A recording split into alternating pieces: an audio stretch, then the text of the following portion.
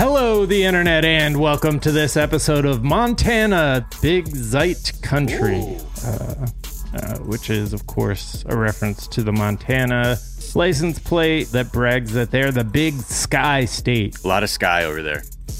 I've always thought that was like kind of poetic, but super producer Brian was also pointing out that it's not a great sign when you are bragging about how like good the view of the sky is. Hey man, welcome to Montana. Whoa, what's up with this place? Wait, why don't you look at the sky, asshole? Okay. Hey, look up there. Look up there. Just it's run away. Dope. I mean, should we just open up off top talking about what's on your mind? Bro. Yeah, fuck it. Okay. You want to talk about Manchester United versus Arsenal? That's what you're saying? Yeah, it seems like. I don't even look. This is, it used to be a big grudge match back when Sir Alex Ferguson was the manager of United and Arsene Wenger was the manager of Arsenal. And then things have changed. We've both kind of slipped and gone our separate ways. But both teams have been resurgent recently. And, Manchester United has been up and down. The only reason I'm talking about this is because in soccer, they have introduced a thing called VAR. Which is the video assistant referee. So if there's like a penalty shout or something and maybe a foul that maybe the referee needs to check and make sure he got the call right, they do that.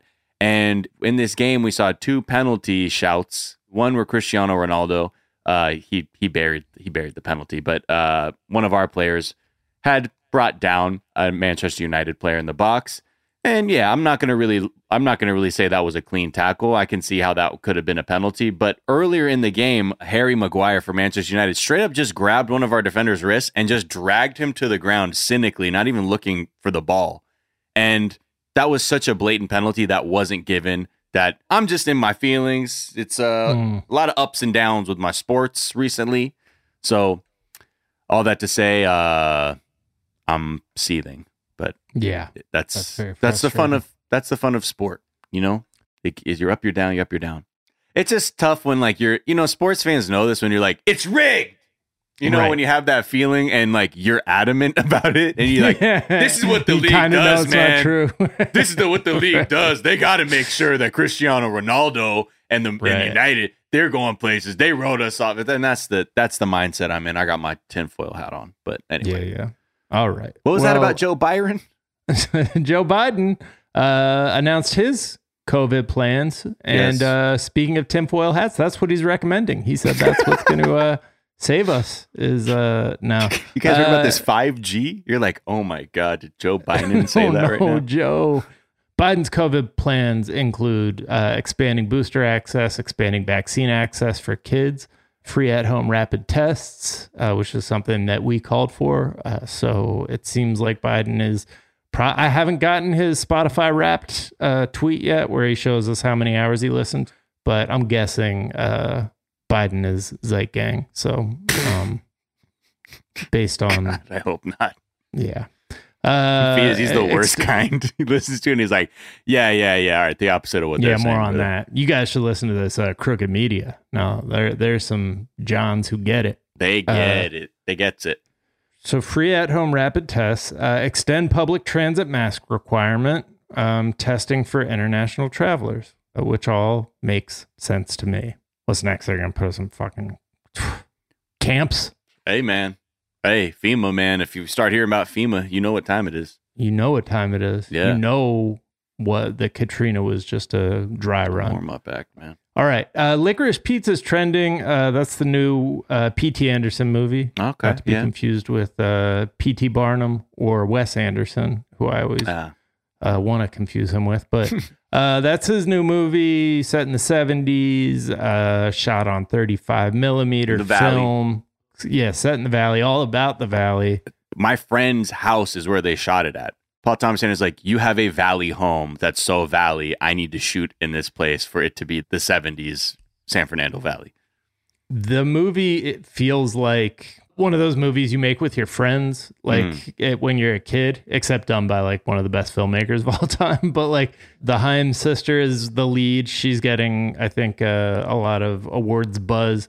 She's never been in a movie, like acted in a movie before. I don't know if she's ever acted before, but the reason he knows her and her sisters is because their mom was his art teacher when he was growing up. No. Yeah, in a valley like Alanaheim, that's the one. Wow, that's wild. Talk about, that's like, what form of nepotism is that? I watched the movie. She's so good. Philip Seymour Hoffman's son is the lead, the male lead. It's a romantic comedy, and like so it's got a male and female lead, and Philip Seymour Hoffman's son had not acted in anything really before. He's fucking like phenomenal. So it's like, man, this is, you don't hear many arguments for nepotism, but this feels like one of them. It's really fucking good. People should check it out. I was shocked personally that Red Notice was nowhere to be seen on this. The film of the century, right? Yeah, that's what I heard. West Side Story got some big awards. The lead actress, the young woman who was the result of a national talent search, who like went viral when she got selected with her bathroom audition that she absolutely destroyed. Audition. So she won Best Actress in this National Review Board. Damn. Yeah, that movie's supposed to be like, people are saying that's gonna be really good. She also has an iHeart podcast. It's on the My Cultura network. Oh, she does? Yeah. Damn. Rachel Zegler. That's who it is. Rachel Zegler. Come through. Just another podcast host. It's not a chat show. She's acting in it. But yeah, so she's about to be like a household name. It's funny because I saw headlines that were like, yo, the West Side Story film is like near perfection. And I like how, and like, you know, like the LA Times said something like, yo, Spielberg has his groove back. And even the New York Post, who likes to always push back like on whatever they think the like lib newspapers are doing, they said, West Side Story review, Spielberg's take on musical, not as bad as you'd think. So they still had to kind of shit on it, but still be like, wasn't bad though. I know, you think our most commercially successful living director, remaking what is like believed to be one of the best movies of the 20th century. I know you probably think that's gonna suck, right? Yeah, it's not complete shit. Okay, just kind of maybe could be shit. I don't know. It's kind of good. Did you know about Tragedy of Macbeth? That's another one that was kind of getting some awards. In this is like one of the first big award season awards, so that's why I'm paying attention to it. But Tragedy of Macbeth is a adaptation of Macbeth that's written and directed by one of the Coen brothers. Which is first solo joint from one of the Coen brothers, starring Denzel as Macbeth. So I don't know, man. Okay, who's Lady Macbeth? Frances McDormand. So wait, for real? yeah. Oh shit! That's like your reaction. Yeah, I was like, wait, huh? Really? Yeah. Okay. I mean, makes sense. You know, that's your boo. You know, cast your boo. Yeah. And she's also, I have no, and also like bad to say about her actors, but yeah, her performances. Yeah, I can't picture her just going off and being like out damn spot. Right, because she's so just of the earth. Yeah, but it'll be interesting. Also, Don't Look Up. I've been kind of curious to see what people think of that movie, the new Adam McKay movie, and it made their top 10 year-end list. So seems like that might be pretty good, or at least not complete shit, to borrow a term from the New York Post. Yeah, a headline construction, one of their favorites. Yeah. So anyways, I'm excited. Power of the Dog, I think, is one of the ones that didn't really get any recognition in this, even though people think it. I think it was the favorite prior to this to win the Best Picture award. Just so surreal to me that like kind of the conversation around movies is like picking up to like 2019-ish like levels. Whereas like last year it was like, bro, I don't know what the fuck even came out. Who the fuck is gonna give any? What is this? And I've not quite. I mean, I haven't been to I can't remember the last movie I saw in the movie theater. But times are changing, huh? The earth is healing. The industry is healing. Yeah. I still haven't seen House of Gucci, which I promised myself I was going to see. But I'm going to see that. I just don't know. I'm trying to find a screener or something.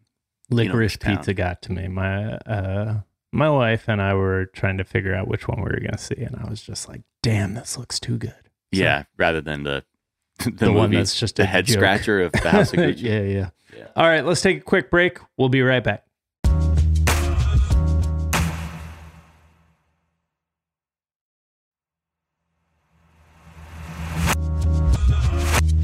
And we're back. And Major League Baseball is trending because the owners have locked out the players for the first time since the mid-90s. I remember the last time this happened, and I think the general consensus was like, oh, come on, two groups of rich guys fighting with each other. Right. I'm hoping that we're past that and we recognize that like one group of rich guys is way richer. The other group is like still trying to, make it, and a bunch of them are like coming up from the minors where they make like minimum wage, and the owners don't provide anything other than capital. So right. Fuck them. And they're the ones who are the aggressors here. They're locking the players out. I'm going to go out on a limb and say the players are the thing that people go to baseball games to see. Speak for yourself. I go to see Magic Johnson be overweight and throw a first pitch out. Like catch a look at the owner's box. What's he wearing? Yeah, this is I don't know how much sympathy in this. This is different than 94. Yeah, that's what I'm hoping they find out real quick. Yeah, okay. Good luck with that, because at the end of the day, your argument is I could be making more money off you people. Yeah. Mm-hmm. Yeah. Okay. I do. It's pretty ballsy. Like they showed up and left 8 minutes after the negotiations started, and announced the lockout 9 hours before the previous agreement had run its course. So they really think that they have a strong hand here with the lockout. The owners do. They're like, let's see them try to do this without us, the rich old guys who sell tickets to watch them do the most amazing shit. Oh, and right. Then you have like these people like 50 Cent who are like, welcome to 50 Cent's Baseball League, starring all the people from Major League Baseball. You're like, oh.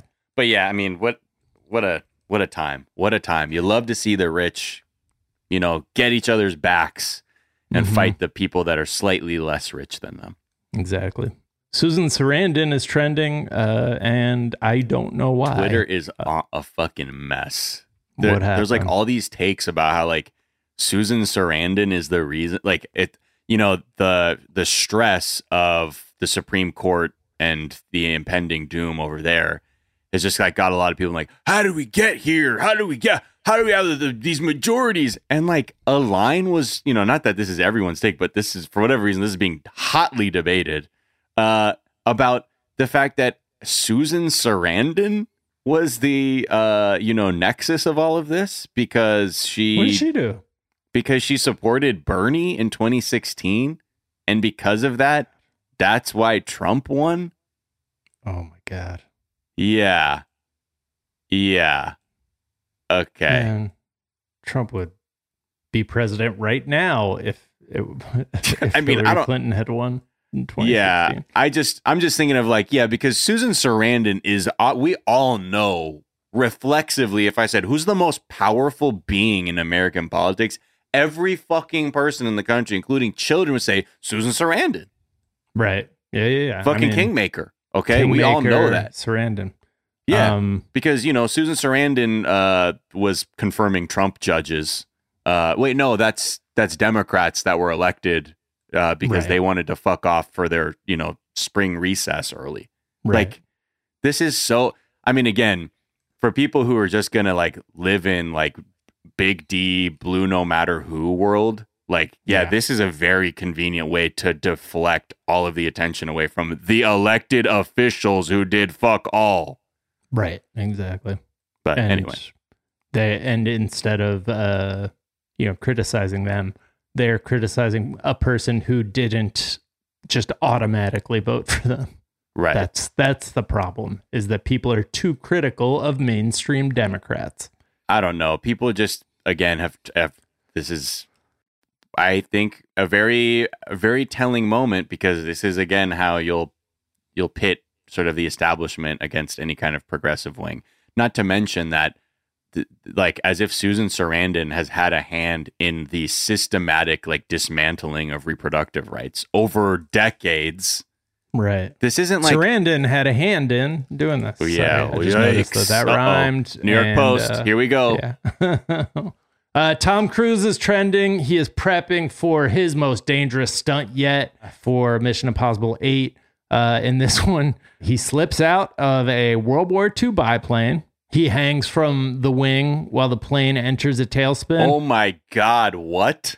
That shit doesn't even make sense for a Mission Impossible. It does sound dangerous as hell, but I feel like he's just chasing death more than a cool looking stunt. Yeah, bro, just get COVID.